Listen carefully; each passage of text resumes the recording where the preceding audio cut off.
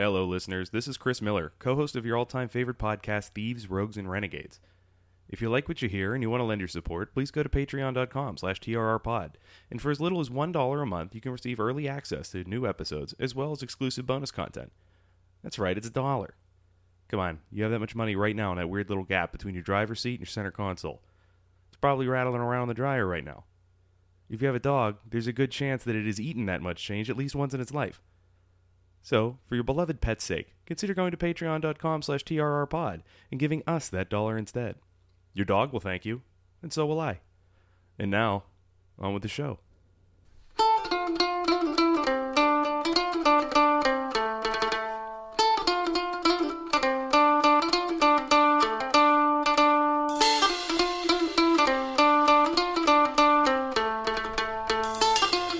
You know, when you go down to the city of New Orleans, there's something they don't tell you. The smell? They tell you about the smell. They tell you about the smell. They tell you about the smell, but everybody talks about the smell all the time. The one thing they don't tell you is how deeply the smell is ingrained. And it is. What did you tell me, Chris? That it's in the bricks. It's in the bricks. It's in the bricks. It's just because I've been to New Orleans just before Carnival and just after. Mm-hmm. And it always just smells like that. Yeah, it just does. I was there just after, and apparently... Were you after? I thought you were there after. Right after. Yeah, Mardi Gras was on that Tuesday. I got down there that Friday. I never spent a lot of time in New Orleans. It was always like an in-passing thing. You know, I would just schedule like a day in New Orleans. I need to go back. It's definitely my kind of town. As it turns out, it's not your kind of town. Not really. Don't get me wrong. There's a lot of really, really amazing stuff there. Like the National World War II Museum is fantastic. Although you also told me that if you went down to New Orleans and went to museums, then if I talk about all the museums that I went to, that's how everybody knows I've been replaced by a pod person. Yeah. Although I mean, there's other stuff too. Like I toured St. Louis Cemetery No. 1, which is super cool. There's a lot of cool stuff to do down there. You can take a riverboat ride, and before you board the riverboat, you get subjected against your will to an out-of-tune Calliope concert. Ugh. Swell. A lot of busking in New Orleans. A lot of busking. Actually, quite some. I would say the most talented set of buskers I've encountered in any city yet. It's up there. It's. There's just something that feels right about a couple of dudes just playing jazz music on a corner. Mm-hmm. Or just like a guy with an accordion. Like that city just feels right. I guess that goes down easier than Times Square's Zionist Elmo. Or the Naked Cowboy. Is he still a thing? Is he still doing that? I don't know. Because he has to be making a pretty comfortable living like outside of that now. Oh, yeah. He gained a decent amount of notoriety. But it's there's something about that city where it delightfully doesn't have its shit together. In a lot of ways, and I include things like conferences that happen there. Yeah. It's because everybody's just fucked up. Yeah, that's true. So when I was giving a presentation, and I watched a man in the front row just lean over and vomit on his own feet. There you go. There you go. It's a Big Easy, baby. Gotta love it. There was a bar. I don't remember which one it was, but they had been open for like 114 consecutive years whenever COVID shut down, which is wild that New Orleans took it pretty seriously, which you kind of wouldn't think. It's a city in the South. It's a transient city. Like, they had to install locks. The bar had never been closed. It didn't close during Katrina. But like the French Quarter got spared quite a bit of that. Yeah. But yeah, so speaking of things that you just don't understand and can't understand why the smell won't go away, welcome to Thieves, Rogues, and Renegades. I'm your host, Rod North. I am your co-host, Chris Miller. I am Kyle Graper. And today we are we're talking about New Orleans at the beginning here because we're going to be talking about New Orleans a lot in this story. And we are covering the brothers LaFitte. We're taking some LaFitte picks here, baby. We are... I'm really looking forward to the title on this one, man. That's a good one from Kyle. Yeah. I have my moments. Yeah, I usually have to do the heavy lifting on this. A couple beers, figure out what the new one's going to be called. But, yeah, we've covered our fair share of pirate stories over the course of this podcast, and there are many more to come in the future. But most of those stories, at least the ones involving European pirates, take place either during the Golden Age of piracy in the late 1710s or a little earlier in the late 1600s during the so-called Golden Age of buccaneering. All of these stories so far may have involved America, but they did so with America as an extension of England. None of our pirate stories have involved America as an independent nation, standing in its own interests and playing a role as a separate power in the region. Until now. The names may be French, but this story is one that is uniquely American and happens to have characters in it that have had deep, crucial roles to play in American history. Now, I was inspired to suggest this series to the boys after I took a trip a couple months ago down to the city of New Orleans, which has a central role to play in the story, as a city that saw many different cultural influxes in such a short time and was, and continues to be, a truly unique place that draws in truly unique people. Now, this is a tale of shifting national identities, of warfare, of making your own way in a weird and lawless place. Making your way downtown. Wow. Selling slaves and being an ass. Doodle-a-doodle-a-doo. Of making something... I'm upset. It's not a Keith's puns level of Keith has some winners, upset, man. but Keith's a dad. Yeah. He's got the dad joke powers. this is true. But it's also a story of making something where people would otherwise expect nothing, and of thumbing your nose at the authorities in a truly spectacular way. This is the story of the brothers Pierre and Jean LaFitte, two men whose family name continues to be plastered all over the Gulf of Mexico, and for good reason. Now, these brothers, from a mysterious background, wore many hats over their lifetimes, and would in turn be called pirates, privateers, smugglers, black marketeers, human traffickers, businessmen, mercenaries, freedom fighters, heroes to a fledgling nation, and downright bastard scoundrels. Now, they were clever and charismatic, always able to stay ahead of the law when they were on the wrong side of it, and to take advantage of it when they were on the other side of that equation. Now, no other men in their time were alternatively condemned and celebrated for their actions, and based on this story, rightfully so. In this two-part series, we'll be exploring their story, how they became a walking embodiment of the city of New Orleans, and how they interacted with some of the other outsized characters of their time, and we're also going to dispel a few myths about them while we're at it. I'm also going to say it right now, while we're including both of the LaFitte brothers in this series, the weight is going to be a bit more heavy on Jean's side of the story for a variety of reasons. In their partnership, he tended to play the more active role and was the much bigger personality of the two, and the much bigger risk taker, and thus is associated with a lot more events and stories than his elder brother. However, their stories are linked right to the very end, and so we're going to give Pierre his fair dues, something that many historical examinations of the name LaFitte fail to do to this day. So before we go on with the story, of course we want to give honor to the sources we are using. We are using The Pirates LaFitte, The Treacherous World of the Corsairs of the Gulf by William C. Davis. It's a fucking OnlyFans website. Chris, you had some thoughts about this book. Very good book. A very dense book. God, there's just so much maritime law. So much. And It's the fucking Star Wars Episode 1 of fucking pirate literature. Yeah. It's a fantastic book. I don't want to come off sounding like it's Jean Binks. Is that what you're suggesting? Oh no. You know what the 12-year-olds want? Trade embargoes.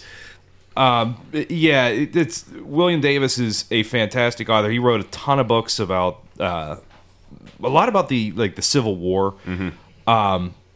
Man, this one's just I don't know if he was an attorney at some point. We were debating this. I don't know for sure. Because I tell you what, my man knows his shit. Mm-hmm. Like, he does a fantastic job. But He has another good book on Jefferson Davis, which I think I also own. I also know that I did not buy this book. I own this book. I don't know whose copy of this book I have, but I may have stolen a book on piracy. Maybe. Appropriate. If you're listening and you're a friend of mine, I have your book. But yeah, I through reading this book, I did learn more about maritime law than I thought I would. But he is a fantastic writer. We also have Jean LaFitte Revealed by Ashley Oliphant and Beth Yarborough. Also sounds like an OnlyFans page. This is killing me. And this one examines kind of the links between Jean LaFitte and modern New Orleans, and kind of tracks the descendants of Jean LaFitte a lot, and also does a lot of myth dispelling, but also at the same time a bit of myth making. This book's a little harder to parse. It's going to come into effect more in the second half of the series. And I also have Patriotic Fire, Andrew Jackson and Jean LaFitte at the Battle of New Orleans by Winston Groom. Gentlemen, any other sources you would like to share? I'm looking up Jack Davis here. William Charles Jack Davis. No, not an attorney. Historian, won a ton of awards. He's written over 40 books. Director of programs at Virginia Tech's Virginia Center for Civil War Studies. So, Oh, wow. Okay. Yeah. So this is a guy who definitely knows his shit. Yeah, he's a professor, and now he's just kind of a speaker. He's Maybe great. I'm going to probably pick up some more of his stuff. Yeah, It's really good. I am too after reading the Pirates LaFitte, but maybe he just ended up down a maritime law hole. It was honestly probably that. Yeah. Because the guy clearly did his homework on this one, certainly more than I did. We've all ended up in internet holes before. It happens to the rest of us. Like, it's probably the... And honestly, I didn't see anything like what he wrote in any of the other sources. So... Kyle, anything else to share? I'm just internet hole, and I don't know what the hell's wrong with my brain Internet today. hole and OnlyFans. Let's go. Oh, boy. You're on one of those today, huh? I was over here starting a skin fire. So... What? You never heard that? No, I have not. How long have you known me? I say that all the time. I don't know if I've said it on the podcast yet, but oh, yeah. I'm just linking to put the fire out. Put the fire out. That's an inside joke between us. Don't worry about it. So, without further ado, gentlemen, when describing the background of the LaFitte brothers, the words that tend to come up most are obscure and murky. Now, for starters, we don't even really know for sure where the brothers were born, although when they were born is a little more certain, with older brother Pierre coming along in 1770, according to multiple corroborated sources, and little brother Jean being born sometime in the range of 1778 to 1780. Now, Jean Lafitte's published journals, not being the most reliable source for anything in this story, indicate that he was born in the port city of Bordeaux on the west coast of France to Sephardic Jewish parents who happened to be conversos, victims of the Spanish Inquisition, which still existed in the late 1700s, by the way. I found that out. Turns out the last execution in Spain at the hands of the Inquisition, 1826. Wow. Yeah. But they were conversos who had been forced to flee Spain in 1765 after they were given the choice to convert from Judaism to Catholicism or face potential death or exile and the certain surrender of all their worldly goods and property. Now, Jean also claimed, in other writings, that his father was a Frenchman, but his mother came from Spain, the daughter of a man who had been executed by the Inquisition for, quote, Judaizing.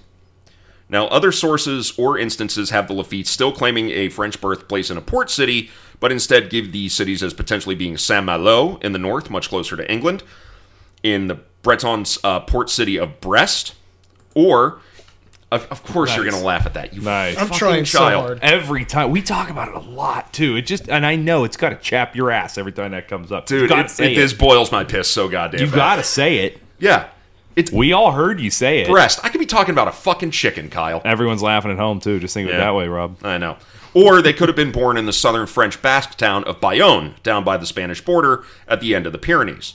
Now, William Davis also posits, thanks to an intensive search of French parish birth records, that the brothers were 2 of 6, or possibly 8, children born to a maritime trader by the name of Pierre Lafitte Sr. and his wife, Marguerite d'Estail, both of whom had Jewish roots, although both were baptized Catholics, in the small town of Pauillac, just down the coast from Bordeaux. Now, it's my opinion that, given the potential Spanish background and the fact that the brothers could both speak fluent Spanish and French, apparently with a Basque accent, that they were more likely born and raised closer to Spain rather than somewhere up north, so the Bordeaux option or Davis's theory are more likely to be true. Now, there are also rival claims that state that both the brothers were born in Orduña in northern Spain before moving to France as children, which is potentially plausible. Or also in Westchester County, New York, Yeah, which I've is seen that. which is less plausible.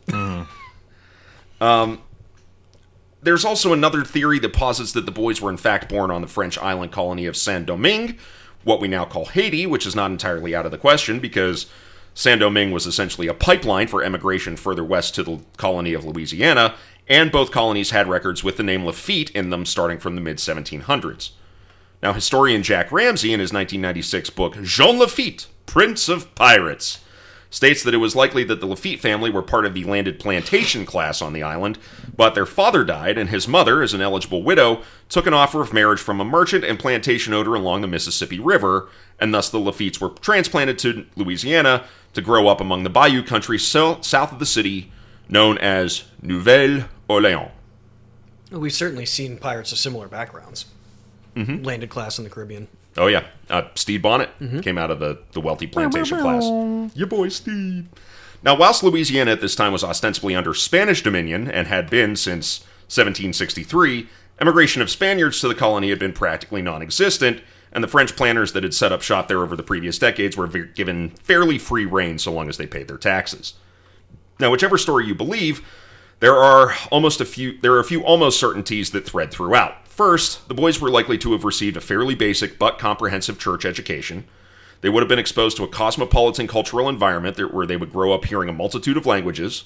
They would have grown up around trade, and they would have grown up around maritime culture, whether as part of the family business or purely based on proximity. Now, that's where the similarities end.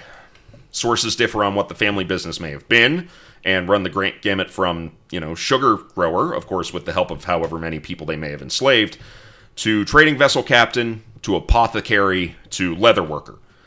They also have a variety of things to say about the boys' childhood experiences, working either as apprentices to their father or as cabin boys on other trading vessels. Some have them going to sea at a young age, others have them only getting to know ships through proximity. Ramsey believes that the boys would have moved on to more advanced schooling in their teens before attending a French military academy on the island of Martinique, which did exist. I mean, that is a matter of historical fact. Whether the LaFitte brothers were there, not a huge amount of evidence to back that up. I just like how quickly you move past the words cabin boys. I You hustled through there. I know. There was no stopping. Do you see my eyebrows go up? know my traps around you fancy lads. You can't hurt me when I'm the one doing it. These pipes are clean. Now, some sources say that their father died when they were young. Other sources have their mother dying while they were young. If they can't decide which fucking continent Jean and Pierre Lafitte grew up on, then I'm not surprised there's disagreement on that either. Now, one certainty we can regain here is the fact that something occurred for France that would have made things very interesting for the Lafitte brothers. In 1793, when Pierre was in his early 20s and Jean was likely just entering his teens, French revolutionaries finally overthrew and cut off the head of Louis XVI. Robespierre's Committee for Public Safety took over, the Reign of Terror began, and every country close to France with a king running it started a war with the revolutionaries. Now, since countries like England, Spain, and Austria all went to war with the French after the fall of the Ancien Regime, that meant that their colonies overseas were fair game, which meant naval warfare, which meant the use of privateers. Now, this is a point where the varying stories of the life of the Lafitte brothers kind of converge once again. Sort of. While the sources can't agree where the Lafittes were leading up to this point, they all seem to agree that it was the financial opportunity that came from privateering that really got the Lafittes to sea, and thus to the Americas and the Gulf of Mexico, if they weren't already there. Now, knowing they weren't going to match the Royal Navy for power and number of ships, or leadership, considering that they'd sent quite a lot of their better captains and admirals to the guillotine, French leadership decided that allowing private ships to go out and hunt the coalition's merchant vessels was a good way to even the odds. And while we don't know where they sailed from because of the many matters we already discussed, or when they each took to sea as privateers, because the French Revolutionary Wars lasted for a decade from early 1793 onwards, or what sort of vessel they served on, or what role they played aboard said vessels, because their backstories could have them doing anything, they could have been poor enough that taking to sea at risk of the Royal Navy was the best way to earn a meal, or they could have been rich enough that they were financing multiple vessels of their own. The only real points of agreement here are that both brothers, had taken to sea by the time an uneasy peace was declared at the end of 1802, and that their privateering ventures had been quite successful, and had led them to spend most of their time hunting prizes in the Caribbean and the Gulf of Mexico. And so it's not a real leap to suggest that they ended up spending quite a lot of time in New Orleans, which, thanks to its location up the Mississippi a ways and all of its surrounding inlets, coves, and bayous, made it a fine base for privateers to take shelter, resupply, and offload prize cargoes and vessels. Now, while the peace may have brought an end to the war for now, it wouldn't last long, and the opportunity for privateering would continue to arise time after time until the end of the French Revolutionary period and the restoration of the French monarchy after Napoleon's final defeat in 1815. Now, it's said that during this period of privateering that the young Lafitte brothers found love. According to his own diaries, whilst his vessel was replenishing on the island of St. Croix, Jean met a young Danish woman named Christine Levine. Such a great name. Yeah. Sounds like a Marvel character. Yeah, it was good. It's so alliterative. And they quickly fell in love and married. Whilst Pierre met a woman either on Martinique or in New Orleans named Françoise Selle. A little less marvelly. But it sounds like a name of somebody you would find in New Orleans. Like a dusky-eyed tavern keeper with a heart of gold. Definitely sounds like a woman that Serge Gainsbourg went down on. Correct. Now, Jean apparently had himself a good amount of shore leave as time went by because he had 3 children with Christine, 2 sons named Jean and Jean-Pierre, inventive, and a daughter named Denise Jeanette, all in the span of 4 years. Not bad for a man who was supposed to constantly be at sea. Right. Now, sadly, Christine died giving birth to their daughter, and the children were sent to live with Pierre's new wife, Francoise. But their love lives weren't the only arena in which the LaFittes bore witness to titanic events. Beginning in 1798, the French, who weren't too happy about their former allies, the Americans, trading with the British, with whom the French were very much at war, began to abandon attempts at salvaging relations with the U.S., and French privateers began to take American merchant ships, which in turn prompted the U.S. to send vessels from their brand new navy to interdict men like the LaFitte brothers. Now, this led to more opportunities to seize vessels loaded with goods, as American ships were now fair game. But it also meant the possibility of running afoul of one of the new shit-hot American frigates. Now, at the same time, the French were no longer under a revolutionary government. Napoleon Bonaparte, generalissimo of French forces, was now the de facto head of state, and his continued wars and conquests, and the alliances formed to counter them, meant a constantly shifting environment for French privateers, who always seemed to be finding out new information about who they could or couldn't attack.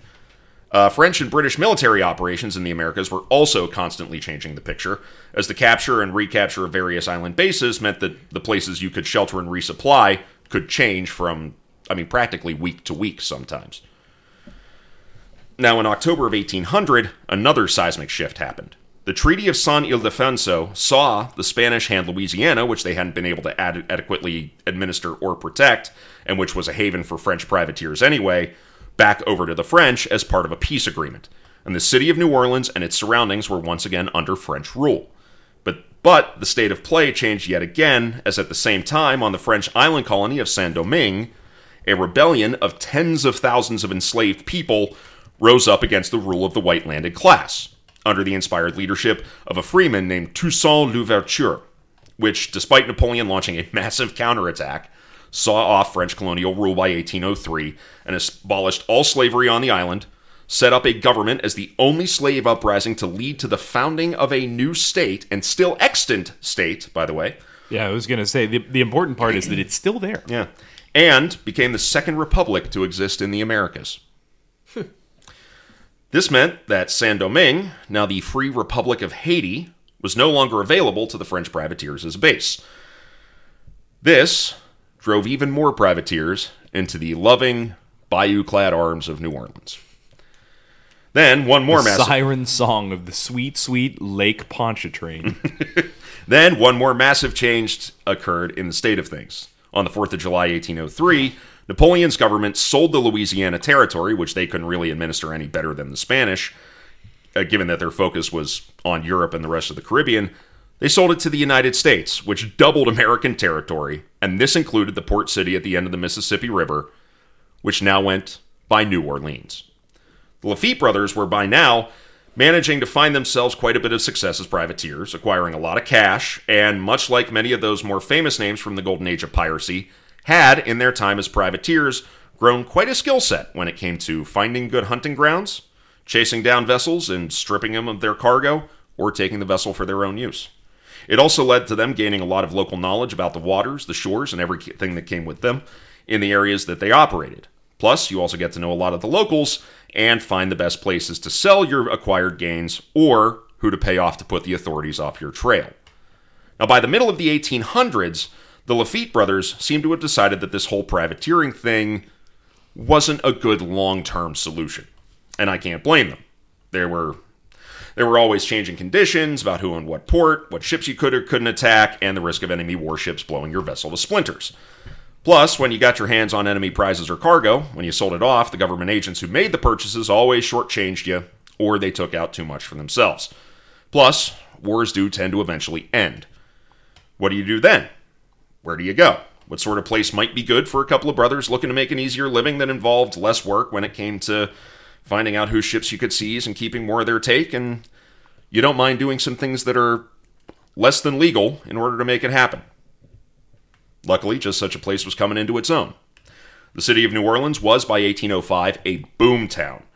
People from the American states were looking for opportunities and were moving down to the new territory in droves, as were French immigrants who were either sick of First Consul Bonaparte's shit or fleeing from the island of Saint-Domingue, now Haiti. You also had Creoles from around the Caribbean, plus Latino immigrants from Texas, Florida, Mexico, and South America. You had Native Americans from the Creek, Chickasaw, and Choctaw nations who were making their homes in the city and trading there frequently. You had a community of Filipino migrants who had landed in a ship whilst the city was under Spanish rule that had established their own little quarter within the city. Migrants from all over other parts of Europe could be found, and you wouldn't have to go too far through the city streets to hear Italian, Irish, Polish, Portuguese, or Dutch. Oh, mamma mia. Yeah. And that's the thing that always got me about the Filipino immigrants here, and it's something that I finally, like, whenever I just read it there, and it's just so casual. They were trade partners with Spain. Mm-hmm. It is so far from Spain. Yeah. It is so far from Louisiana. Like, the Spanish Empire was monstrous. Like, that is so far. And it's just real casually. It's like, Filipino. Yeah. And I was like, wait a minute. And I started looking up the mileage, which would be great if I, had my notes that weren't on my cell phone that's been destroyed. I could rattle those numbers off, but it is absolutely astounding. And it's just written so casually. Well, there's that old saying, the sun never sets on the British Empire. The Spanish were doing that 3 centuries before. Right. They were pulling silver and gold out of everywhere they could, but, the Philippines, you have their colonies in Indonesia, their trade colonies off of India, off they the had coast a of nose Africa. for it, man. Like, credit where it's due, because there's not a lot of great things you can say about the Spanish Empire, because realistically speaking, Spain's history is not the kindest. No, not by a long shot. But boy, whenever they were just out looking for silver and gold, they knew that was going to be valuable just forever, and they were right. It's still ridiculously valuable today. I know multiple people that keep ounces of silver in their pocket. Yeah? Yeah. Well, I mean, let's talk. These people are a little bit crazy, but after this episode. But yeah, 2 ounces of silver they just keep on their person, just little. This bars. is a good time to bring up our new sponsor, CashForGold.com. Bring up our new sponsor. Rob people that carry silver bars in their pocket. One guy who did pass away fairly recently was a regular of mine and had a habit of losing his wallet or forgetting his wallet. He lived nearby and he was a nice enough cat. But and I'm not saying it's an $80 tab because old so and so's here. I don't want to say his name, but he would as good faith would leave his silver bar, and I think it was 3 ounces of silver. Would just leave it. He was like, "Hey, hang on to this. I'll pay that tab in the morning." Nicest fucking cat, man. Strange guy. He saw a lot of shit in Vietnam. And so he ended up paying his bar tab like they were going to try to do after the end of the Goonies. We would just shave some off like they used to do in Deadwood. But Yep, you got to pay your tab. Here's 1 sapphire. But that's also the beauty of living in the valley. Yeah. I still got people who are so afraid of banks they just carry a wad of silver in their pocket, 24 hours a day. Yeah. Speaking of people who have questionable relationships with the American government, just because the American government was now administering the territory of Louisiana doesn't mean that they were really in charge. The U.S. wasn't at war with anyone but a couple of Corsair holdfasts in North Africa, so having a military presence in New Orleans wasn't exactly a huge priority. There was a declared U.S. Navy base there, but it was rare to actually have a warship or two around at any given time, and the amount of soldiers around was just as minimal. There wasn't a real police force to speak of either, and though customs was present, it wasn't a big presence. Not to mention, New Orleans is on the Mississippi, which has plenty of coves, offcuts, streams, tributaries, and down by the Delta, there's thousands of square miles of wet, thickly vegetated, damn near impenetrable, easy to hide in bayou. Now, we don't know what conversations they may have had on the subject, but both Jean and Pierre LaFitte were quite familiar with the area around New Orleans by the end of their privateering years. And by January of 1805, Pierre had bought himself a little property right at the heart of what's now the Vieux Carré, the French Quarter, right on Royal Street. Now, this wouldn't be the extent of their presence in New Orleans, not by a long shot, but they had plans, and lots of them, for themselves and for the city of New Orleans, and they would make themselves a lot of friends and a lot of enemies putting those plans into action, which is what we'll talk about after we take a short break. Tired of listening to whiskey tubers talk about whiskeys you'll never see? Want to hear reviews about whiskeys you can actually afford? How about something you can truly find on the shelf? Are you looking for honest, unbiased feedback about the whiskeys in your budget? Then join us on YouTube at Thrifty Whiskey. Here at Thrifty Whiskey, we do blind tastings of whiskeys that are $30 and under. Bourbon, Scotch, Irish, Indian, and even Canadian. So catch us at Thrifty Whiskey, and until then, may the winds of fortune sail you. may you sail a gentle sea. May it always be the other guy who says, This drink's on me. Welcome back.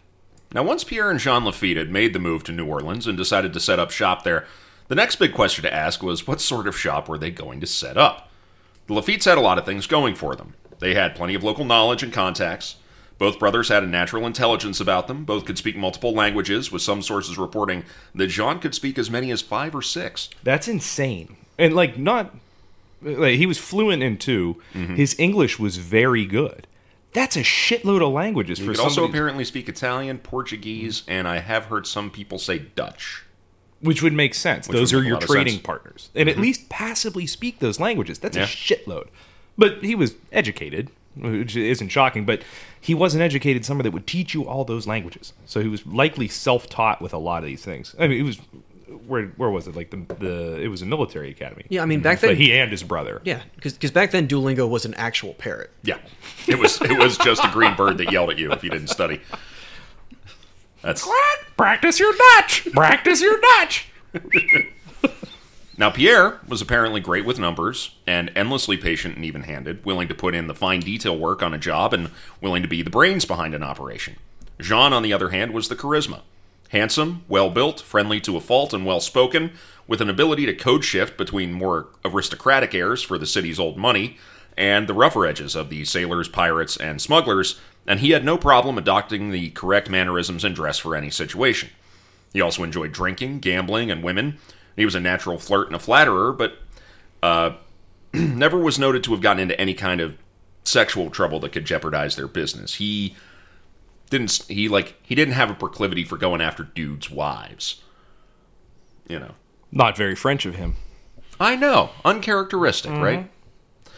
Now, it seems as though the LaFittes originally tried to go straight as standard shippers and merchants, but that didn't last very long. Within a short time after arriving in New Orleans, they noticed a couple of things. 1. There were a lot of places, entrances, means of getting people and things into and out of the city that weren't being watched closely by the authorities or were being observed by people whose eyes could be averted for the right amount of cash. 2nd, pretty much the entire population of the city, even the old money crowd, were willing to purchase from suppliers who weren't exactly above board if it meant they could acquire goods without paying high tariffs or could get access to commodities that wouldn't otherwise be allowed into the city's marketplaces. So, the LaFittes began buying goods around the various colonies in the Gulf and the Caribbean, especially luxury items to go alongside more mundane goods, and leave them at dump sites around the city before they docked in New Orleans and submitted to excise checks from the harbor masters with falsified manifests containing the more mundane goods that were allowed to be traded in the city. Then purchasers could pay the LaFittes to sneak the goods into the city, or could go out and purchase them at the holding sites and bring them in themselves. The LaFittes demonstrated a natural affinity for this business, but smuggling and contributing to the local black market was at best a high-risk, modest-reward kind of option. The profits were there, they just weren't extraordinary. Then the U.S. government managed to insert a gigantic spanner into the works. Actually, make that 2 gigantic spanners. At the beginning of the year 1808, the United States began to enforce something called the Embargo Act. Now, since the end of the American Revolution, the United States had been growing commercially and relied heavily on maritime trade to buoy up its economy. However, the British Royal Navy, at war with the French, was boarding American vessels and taking into custody sailors they believed to be British who may have been deserters. Now, this was seen as a serious violation of American trading rights and sovereignty, and the British weren't the only ones pushing America around commercially. So, with the support of the Jefferson administration, Congress passed the Embargo Act, which forbade ships from conducting any trade in foreign ports in order to try and gain some leverage against their bigger European trading partners. This may be one of history's biggest cell phones. It's almost like severe isolationism never actually works. The American economy immediately took a gigantic nosedive, and American buyers suddenly couldn't get access through legal means to goods that they had been used to seeing in their markets. Then in the same year, Congress also passed the act prohibiting the importation of slaves. Enslaved people were no longer legally allowed to be brought into American ports to be sold in American slave markets, although the domestic internal slave trade was still very much alive You got as to well. protect the American industries. Yeah. Again, this outraged buyers who had treated these human beings like any other important commodity. However, both acts of Congress provided a significant opportunity for men like the LaFittes. The prices of any imported goods or people immediately skyrocketed, and anyone who could acquire these things and find a way to get them into the hands of American buyers would see handsome profits almost immediately. And while the embargoes forced an immediate increase in prices, the means of enforcing them didn't show up alongside the legislation. There weren't a lot of people actively working to keep contraband goods out of American markets. Thus, the LaFittes decided to greatly expand their smuggling and black market operations, and they needed two bases to do it. One within the city and one outside. And, I mean, they were really, really smart about how to get this stuff in. You know, they would... One, when they were just getting it in without having to use the harbors, they would do it in small enough quantities that they could get it into the market where it wouldn't set a ton of flags off. But then, like you referenced before, they would bring in legal products, get those manifest approved, create new manifest that had the goods they intended to bring in, would get the custom agents to sign off on these basically sight unseen, and then come back into the port with their illegal goods with a signed manifest. It's absolutely brilliant. And some of it has to do with trickery, but probably a lot of it also is just plain old bribery. Mm-hmm. And a lot of the guys were willing to sign it sight unseen because here's our shipping manifest, and here's $100 for you there, buddy. It's the same reason I said everybody should always have $100 cash in their wallet at all times. Yep. $100 gets a lot done. Yeah. Now, Pierre would handle things inside the city of New Orleans itself, running the books and appearing as legitimate as possible, which suited his skill set perfectly, whilst Jean would run the smuggling itself, finding somewhere to load, unload, and store contraband goods and people, and outfitting the ships to do so. To this end, they turned their eyes south, towards a place called Barataria, named after Sancho Panza's imaginary kingdom in Don Quixote. Oh. Yeah. Around 30... I wasn't sure which one came first. Yeah. Turns out it was Don Quixote. It was Don Quixote. Around 30 miles south of New Orleans itself, Barataria is a gigantic bay, filled with thousands of small islands, all of them overgrown with thick bayou vegetation and brackish water. Now, setting up their main base on an island called Grande Terre, meaning great land, even though it was an island about the size of a stadium, the LaFittes had concealment, secrecy, and enough area to store and move massive amounts of goods at any one time, using small boats to unload contraband from incoming ships before they sailed on to New Orleans with their legitimate cargo still aboard, and then through the bayous into the city itself. The camps began to take the form of small cities, and the smugglers began to build everything in the bayou that they would need, including taverns, warehouses, concert halls, and brothels. And I'm not surprised, because when I was on my trip to New Orleans, I did an airboat ride through the Baratarian Bayou. It is enormous. Yeah, it's a game preserve now. Yeah, it's a huge game preserve, and it's like 15 miles wide by like 20 miles long. Yeah, I was going to say probably 15, 20 and miles that's long. the preserve that exists today. Yeah. And it's gigantic. I'll tell you what, if I'd have been by myself without a guide, I'd be lost, and you guys would have never heard from me again. Makes a lot of sense. Yeah. Makes a lot of sense why you would want to be somewhere where if you don't know where you're going to die. But the trees are tall enough to conceal ship masts. You can't see more than about 15, 20 feet into the woods in a lot of places. It is absolutely plausible that you could hide an entire gigantic smuggling operation there. Your little pirate kingdom. Yeah. And so the LaFittes, seeing the growing profits and new opportunities, asked themselves, instead of going out and purchasing the goods that they intended to smuggle into New Orleans, why not just take them? They'd already done plenty of that as privateers, and who needs a letter of marque anyway? The brothers purchased a schooner under what amounts to a shell corporation, and that's making a long story very short. A lot of maritime law involved. Yeah. They hired a captain and a crew to sail it, but this wasn't a trading vessel. She was meant to go out, capture merchantmen, take their cargo, and return it to the bayous, where it would be smuggled into the city. The first vessel that was captured was a Spanish brig named the Dorada. Her cargo? 77 human beings. Yeah. Now, since the act prohibiting the importation of slaves took effect, human beings were a top priority for smuggling operations, and the LaFittes were more than happy to oblige the demand placed on the local markets. This first capture netted the LaFittes a profit of over $18,000 in contemporary money. It's about $2.5 million at modern purchasing power. This was only the beginning. The Dorada herself was converted to a pirate vessel and then captured a third vessel, a sloop called La Diligente, that was outfitted with guns, and that was outfitted to the growing flotilla. Then they added another schooner, the Petit Milan, and another brig. Soon the LaFittes had a fleet of 5 pirate vessels of their own, carrying 50 guns and 300 men in total, traveling the waters around the Americas, running down vessels to rob them of their cargoes in order to offload them into the Baratarian bayous. Now, generally, Lafitte ships were not overly violent towards their captures, and were encouraged by the brothers to be humane and even courteous. They were interested in cargo, not murder. And most of the time, the ships themselves were even left alone, but there were still occasions where violence no doubt occurred.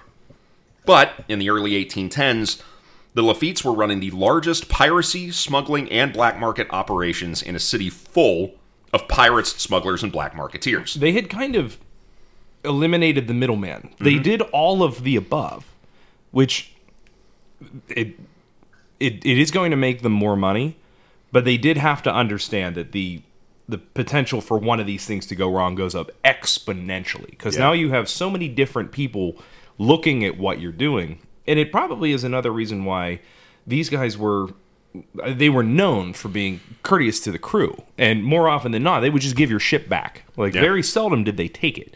The brig is a little more desirable than a couple of schooners, just because of its size. But it does make sense, as we've talked about over and over and over again, as much as the romantic side of piracy is like swashbuckling and taking the rails and cannon shot and all this stuff. They didn't really want to fight. Pirates weren't there to fight. They were there to get paid. They want a quick, easy score. Right. And the less violence there is. And they made a shitload of money. They like to do it without getting killed, thank you very much. These guys wanted to go into town. Yeah. They wanted to buy booze, and they wanted to buy women. Yeah. That's what they wanted to do. That's why a lot of these people were in the Navy. It's why some people just got stolen by the Navy. Yeah. And what the Lafittes would do is they would also buy other people's operations. Mm-hmm. They would say, we'll take over your operation, you work for us, we'll give you a nice payday now, and you work within our organization. They were franchising this shit out. Correct. At a certain point. Now, it's been calculated that the Lafittes may have been clearing nearly $1 million a year in profits at their height. And that's in $1813, putting their annual profits at upwards of $190 million per annum at modern purchasing power. This is just the Lafittes. You expand that out to the entire city of New Orleans, we are talking billions of dollars worth of smuggling and black market goods. A city that's basically built on it. It's built on it. I mean, it provided its biggest population expansion after the colonial period. I mean, the city of New Orleans exists today as we know it because of this period where it was just a pipeline for smuggling. Right. Now, New Orleans was a criminal haven for a lot of reasons that we've already brought up. But when it came to piracy, smuggling, and thievery, there was no place in the Americas more important for that particular line of work.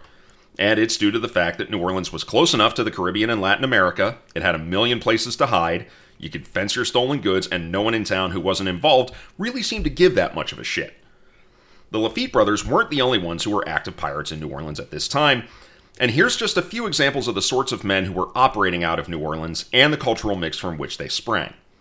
There was Renato Beluche, born in the same year as Jean LaFitte, in New Orleans to a French smuggler father and a Venezuelan nationalist expat mother. I'm serious. He started his career at sea as first a cabin boy and then a pilot's mate aboard a Spanish Navy ship of the line, but his mother's influence, being a woman who was no great fan of Spanish colonial rule, were greater on him, and in 1805 he left the service to take job as first mate and later captain aboard a small trading schooner. He and his men soon became bored with the merchant life and decided to join the LaFitte brothers at their base in the Baratarian Bayou. And by the end of the decade, Beluche and his men were repeatedly picking up smuggled cargoes to deliver to fences in the city and hunting down Spanish and English merchantmen in the Gulf and all over the Caribbean.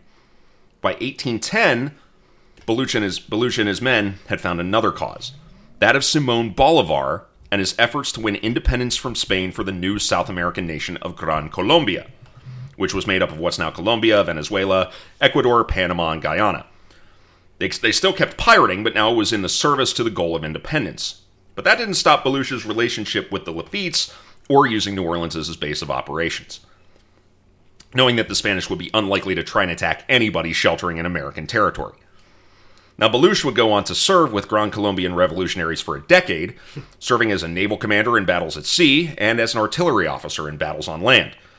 Now, he would go on to live a long life with a complicated relationship with Gran Colombia and the eventual state of Venezuela, and would routinely return to spend the long periods of time in New Orleans when things got a little too interesting in South America, and he gained significant wealth through basing many shipping interests in New Orleans itself. But things worked out in the end, and he would die a national hero to the Venezuelan people in 1860 at the age of 80. Wow. Then there was Dominique Yo, spelled Y-O-U-X. Born in 1775 in the Languedoc region in the south of France, he joined the French Revolutionary Army and became an artillery officer, serving in Napoleon's campaigns in Italy and later his disastrous invasion of the newly independent Haiti.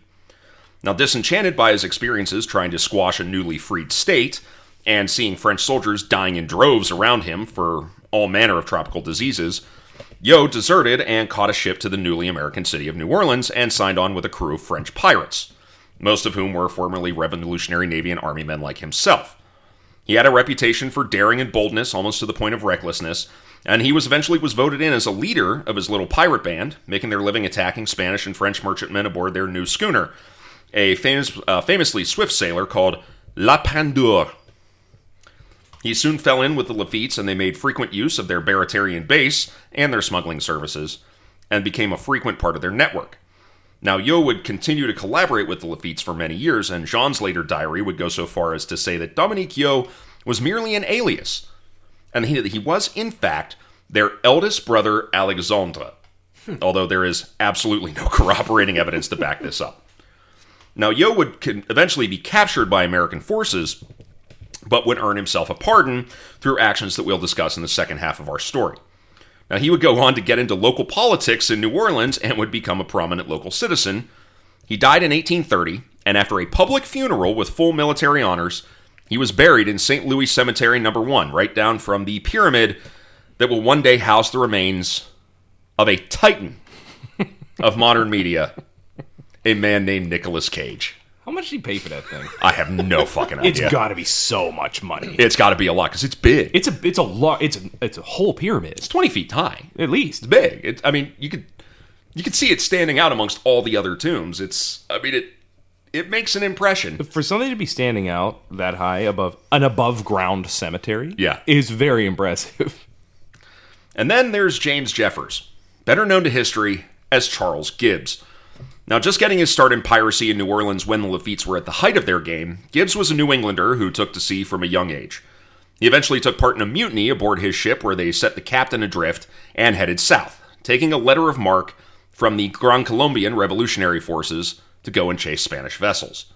However, another mutiny took place, this one led by Gibbs himself, and the crew abandoned their letter of marque and by 1815 took up piracy full-time, making their home base in the waters around New Orleans. Now, Gibbs had a habit of cruelty to his victims and seemed nearly as sadistic in how he dealt with captured crews as the famed psychopath Ned Lowe. Ooh. Yep. He was said to chop off the arms and legs of captured sailors in order to gain intelligence on the location of riches or better hunting grounds. He apparently had a penchant for plucking the eyes out of prisoners who displeased him and making them watch with their remaining good eye while he would put the newly disembodied eyeball over a fire until it popped. You didn't just have to displease him. Sometimes you just like doing it. Yeah. And more than once he's said to have set fire to ships that he had cleared out of goods and valuables, which is nothing unusual for a pirate. Except Gibbs liked to lock the entire crew of the ship in the hold before he set fire to it. Now, eventually he ended up tangling with the sloop of war USS Enterprise, and while the rest of his flotilla was taken or sunk, Gibbs managed to ground his ship off of Cuba and run into the jungle to hide and avoid capture by the U.S. Navy. Now, by the way, this was one sloop of war, came in and destroyed 5 pirate ships in one battle. Damn. Yeah. Old little USS Enterprise was not fucking around. Now on the run, Gibbs once again joined independence efforts in Central and South America, but was caught on to by apparently he was wanted by Spanish authorities, and his reputation got out to the revolutionaries, and they didn't want him either. So he had to run for it again, making his way back to the anonymity of New Orleans. There, in 1830, Gibbs and an accomplice signed on to the crew of the brig Vineyard, sailing to Philadelphia with a cargo of silver ingots, much like your buddy's wallet. Yep. Halfway there, Gibbs and his buddy stabbed the captain and first mate to death in their sleep, taking over the vessel and sailing to the shores of Long Island, where the ship was grounded and they snuck ashore to return later to claim their silver. However, the authorities got word and captured Gibbs, his accomplice, and several of the crew who joined them after their takeover of the ship, taking them to jail in New York City. Gibbs was charged with piracy by the prosecuting U.S. attorney, who happened to be the son of Alexander Hamilton, and on April 22, 1831, Charles Gibbs was the last person to be executed for piracy in peacetime in the United States. Now, yet another major change to the state of play in New Orleans took place on the 18th of June, 1812. The continued British naval interference in American free trade and the impressment of sailors from American ships was continuing to wear on the public, and a war hawk party in the national leadership was very keen to indulge in a little good old-fashioned expansionism, particularly northwards into Canada, arguing that it was a mission of freeing Canadians from their British oppressors and getting British interests away from American borders. I get it. The invading American understand. troops would surely be greeted as liberators. Something which has always come true in every instance in American history when they said it was going to happen. For pretty much any army ever. Yeah. So, President James Madison gave a speech declaring war on Great Britain, and the United States, with its national army of 4,000 men and its 20-ship navy, went on the offensive against Britain, with her army of 150,000 and a navy of 900 ships. Now, we're certainly not going to get into details on the general course of the war here, just to say that while the United States did see some successes, particularly on the Great Lakes and at sea with previously mentioned shit-hot frigates, for the most part, things didn't go very well at all. The War of Southern Aggression. I mean, the Warhawks were the Southerners, yeah. Right. I mean, it's a lot easy. It's easy to be the Warhawk party saying go invade Canada when you got a whole bunch of states between you and Canada. There's a lot of wiggle room there. Oh, they invaded New York. Oh no! What is South Carolina gonna do?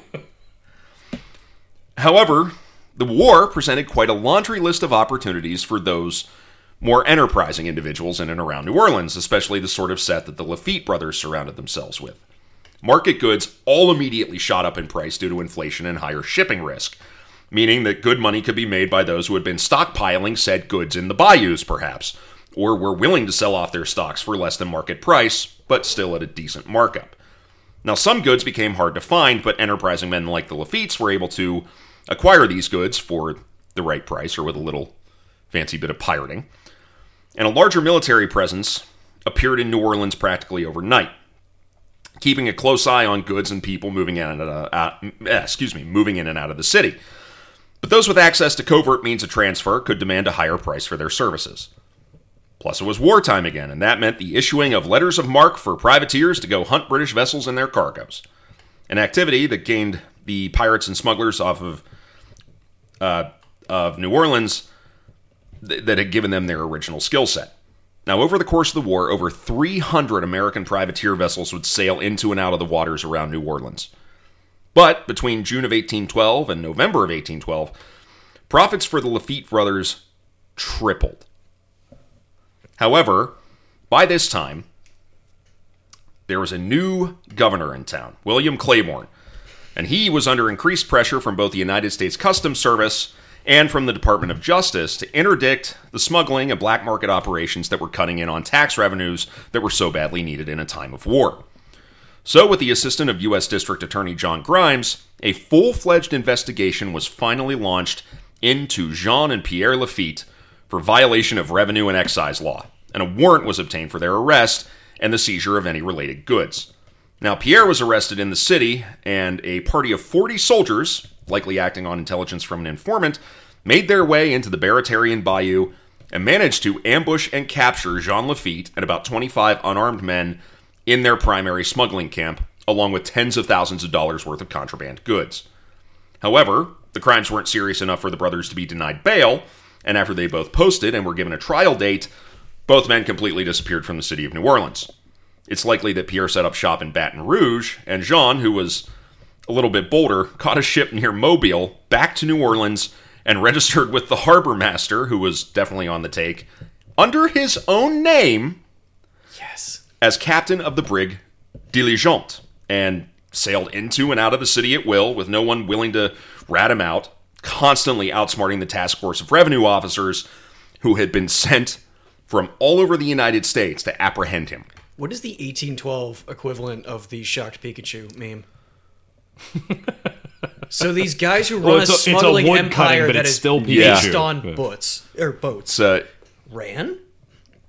I don't know. Dolly Madison in a shade of yellow? I don't fucking know. Now, no knowledge that Jean LaFitte was again operating in the area, just not entirely known where, incensed Governor Claiborne, who called the LaFittes, quote, banditti who act in contravention of the laws of the United States, to the evident prejudice of the revenue of the federal government. And LaFitte's name and supposed crimes made their way to nationally read journals and news sheets. The search for the LaFittes continued, and their new hideout in the Baratarian Bayous, because they immediately made a new one, was discovered in October of 1813. Now, the governor pulled together a task force of soldiers and revenue officers, but unlike the occasion of Jean's first arrest, the gang of smugglers working this camp were now heavily armed, and one revenue officer was wounded in a sharp exchange of gunfire before LaFitte and all of the smugglers disappeared into the bayou and escaped. Now, this caused Governor Claiborne to issue a reward for LaFitte's capture of $500, equal to $65,000 today. And this petty motherfucker. Yep. LaFitte responded by beginning a covert correspondence with the governor, denying the charges of piracy whilst pleading guilty to lesser charges and expressing willingness to pay indemnities and back taxes. But at the same time, in New Orleans and the surrounding area, handbills began to appear offering a $1,500 reward for the capture of Governor Claiborne and his handing over to face justice at the hands of the LaFitte brothers. So funny. Now, there is debate as to whether or not the LaFittes were actually responsible for this, or is just some The LaFittes were very popular. feller. They were very popular because, as you said earlier, they had a massive empire of commerce at this point. I mean, it's not even just like deeply smuggled connected goods. within the city, I mean, too.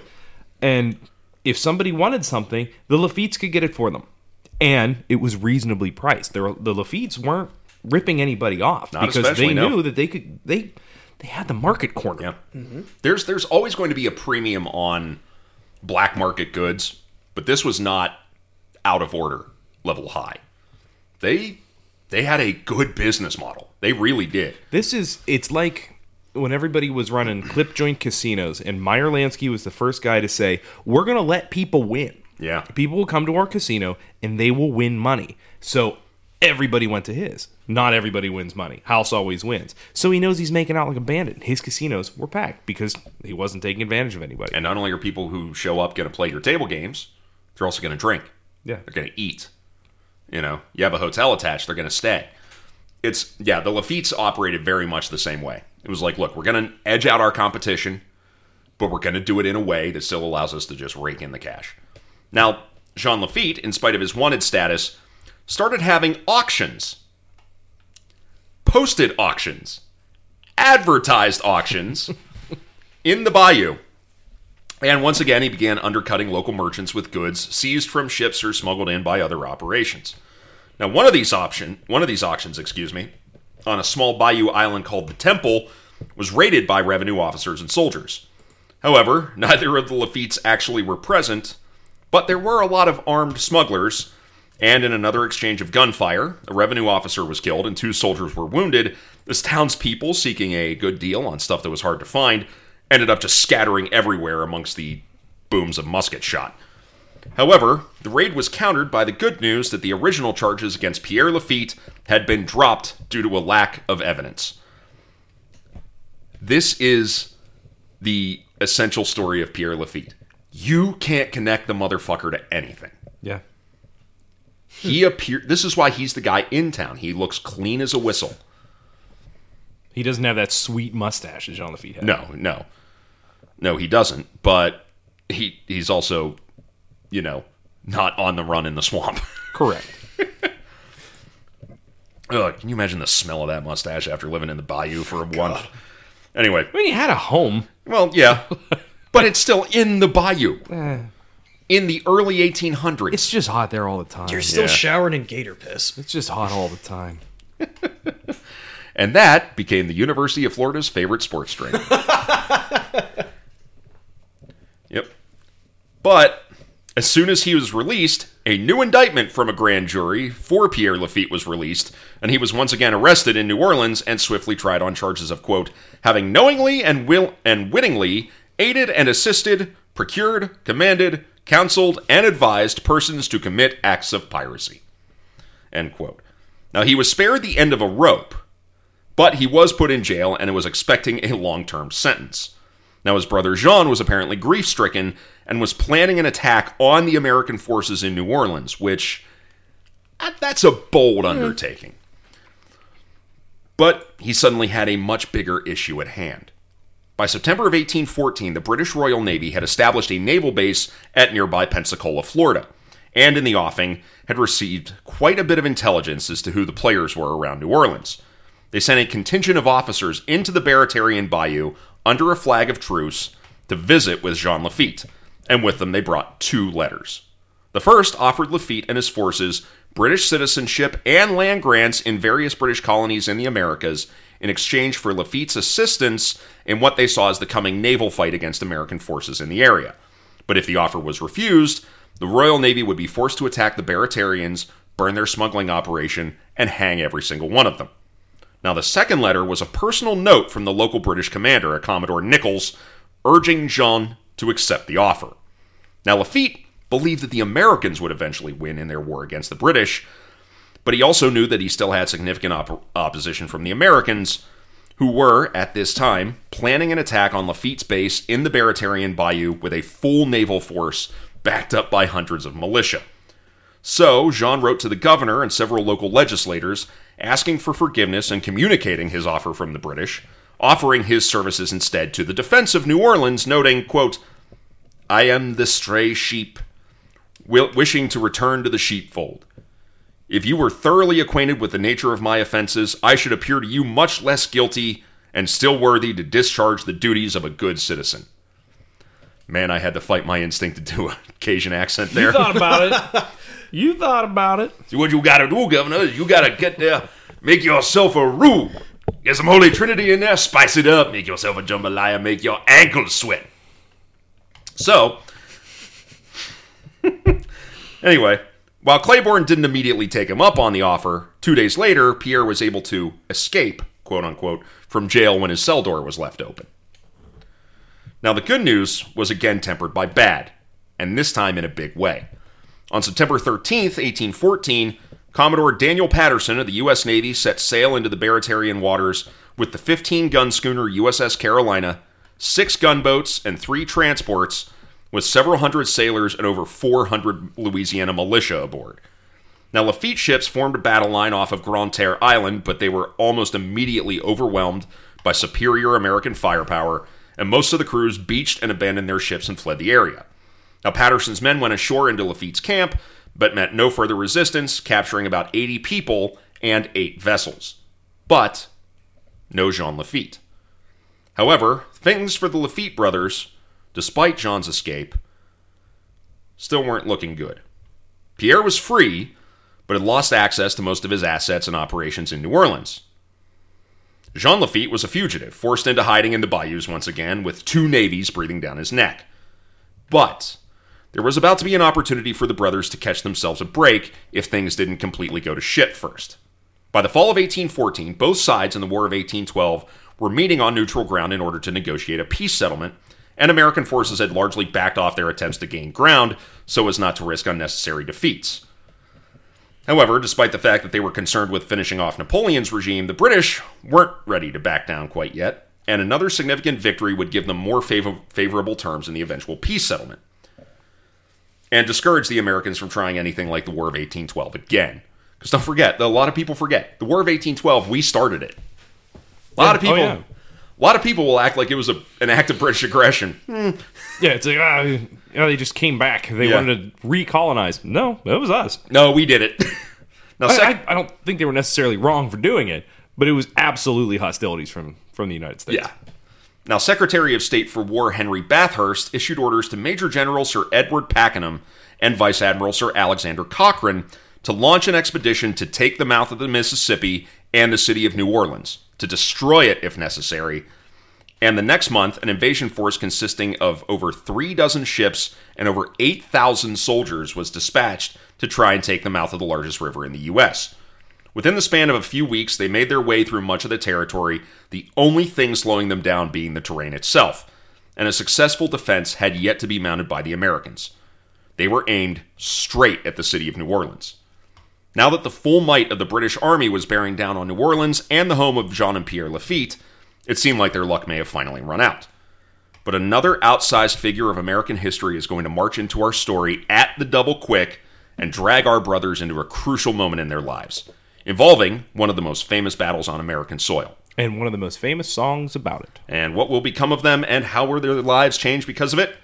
How will Jean and Pierre live out the rest of their days? We will find out as we give our story the Johnny Horton treatment in Part 2, our conclusion to the story of the brothers LaFitte. Gentlemen, your thoughts? I think the Laffittes are fascinating. They're more businessman than pirate.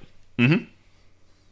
Yeah, I mean, granted, they do a fair amount of pirating. Just about every act of piracy was motivated by money too, but these guys ran it like a business. Yeah. The reason why the revenue officers were so involved in what these guys were doing is because the merchants were pissed. Because they were undercutting them. Because they could. Yeah. No, you would think as a merchant, like, okay, it'll be easier for me to sell stuff, and then, the smugglers they'll jack up the prices. No, it's not. Not at all.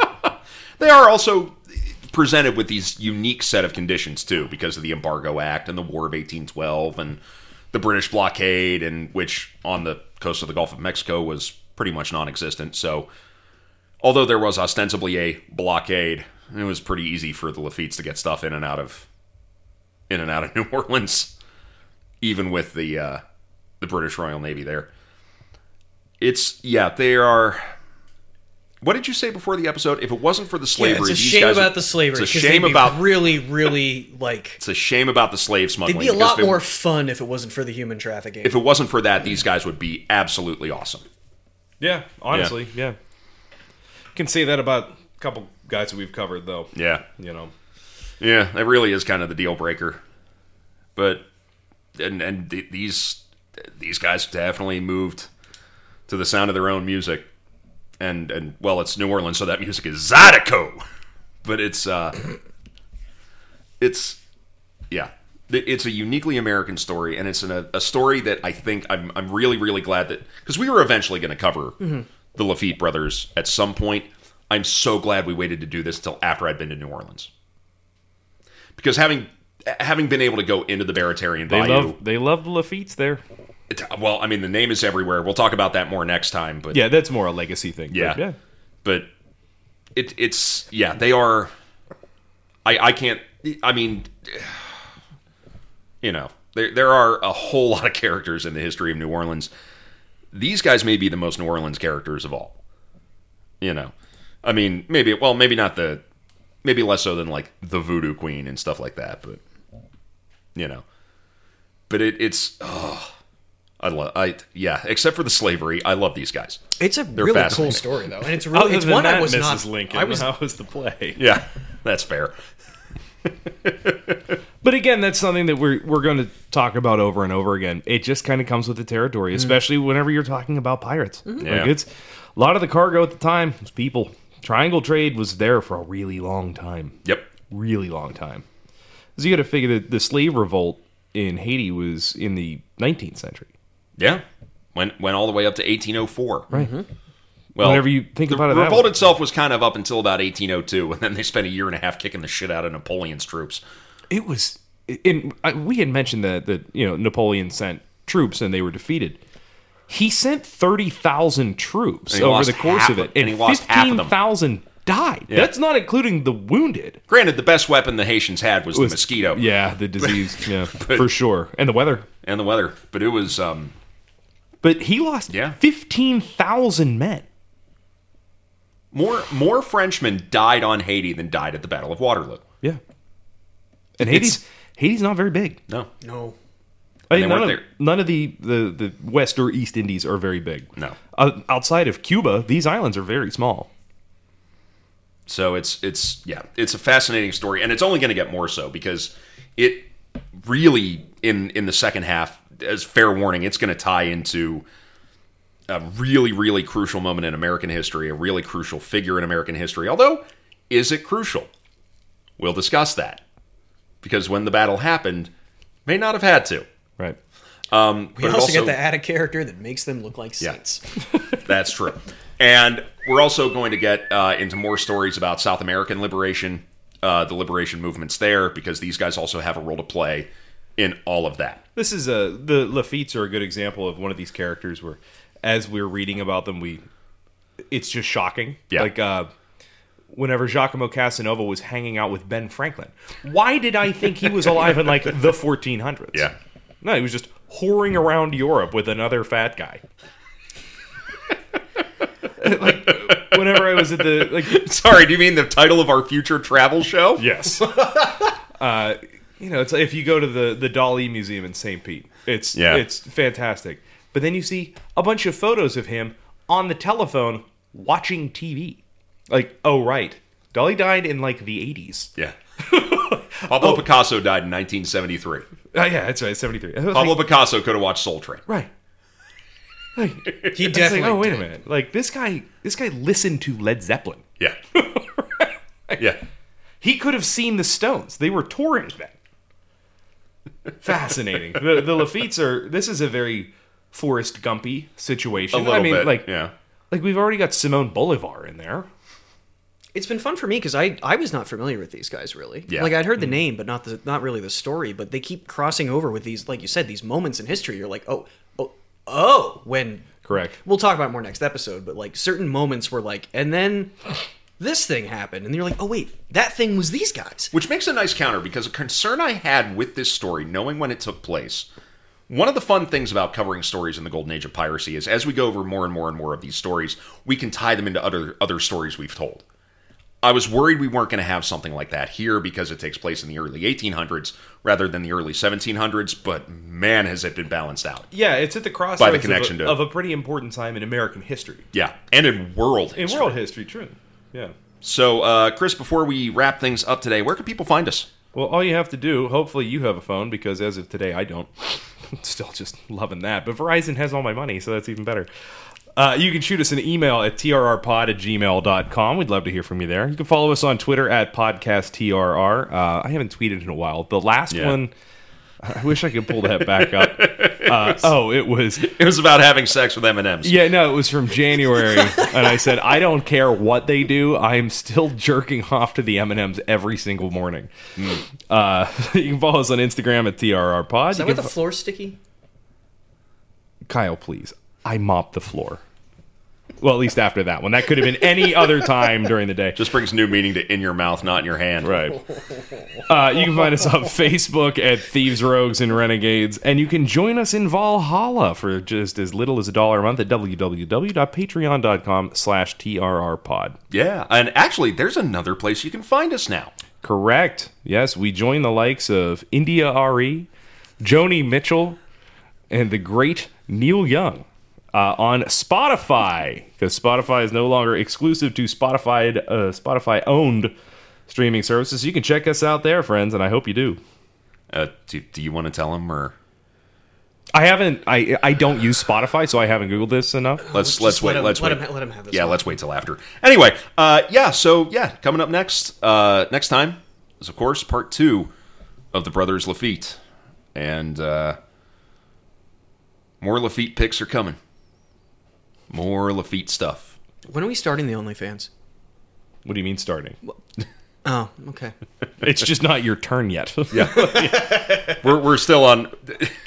It's. I have the most revolting looking feet, so I'm the one driving all the revenue here.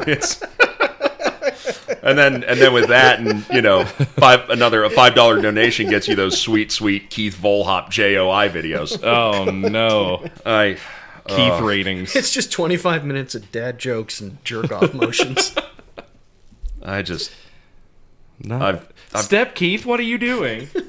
How does he keep getting stuck in the dryer? Mike, I'm stuck in the dryer again. What are you doing with that camera tripod? He's not here. I gotta represent. I gotta represent for he's still on his for the BCSC. He's still on his around the world in 80 days bet. Yeah. He's gonna come in looking like he just spent months living in the Louisiana swamps. I get it, man. This is a bitch. Just look like Brackenridge's newest cryptid. Oh, I'm sure we've got one. We got a lot of weird shit in this town. All right. A lot of steel mills. Even the water's radioactive. Well, with all those lovely thoughts to send you off with, we'll catch you next time, everybody. Laissez le bon temps rouler, and hold fast.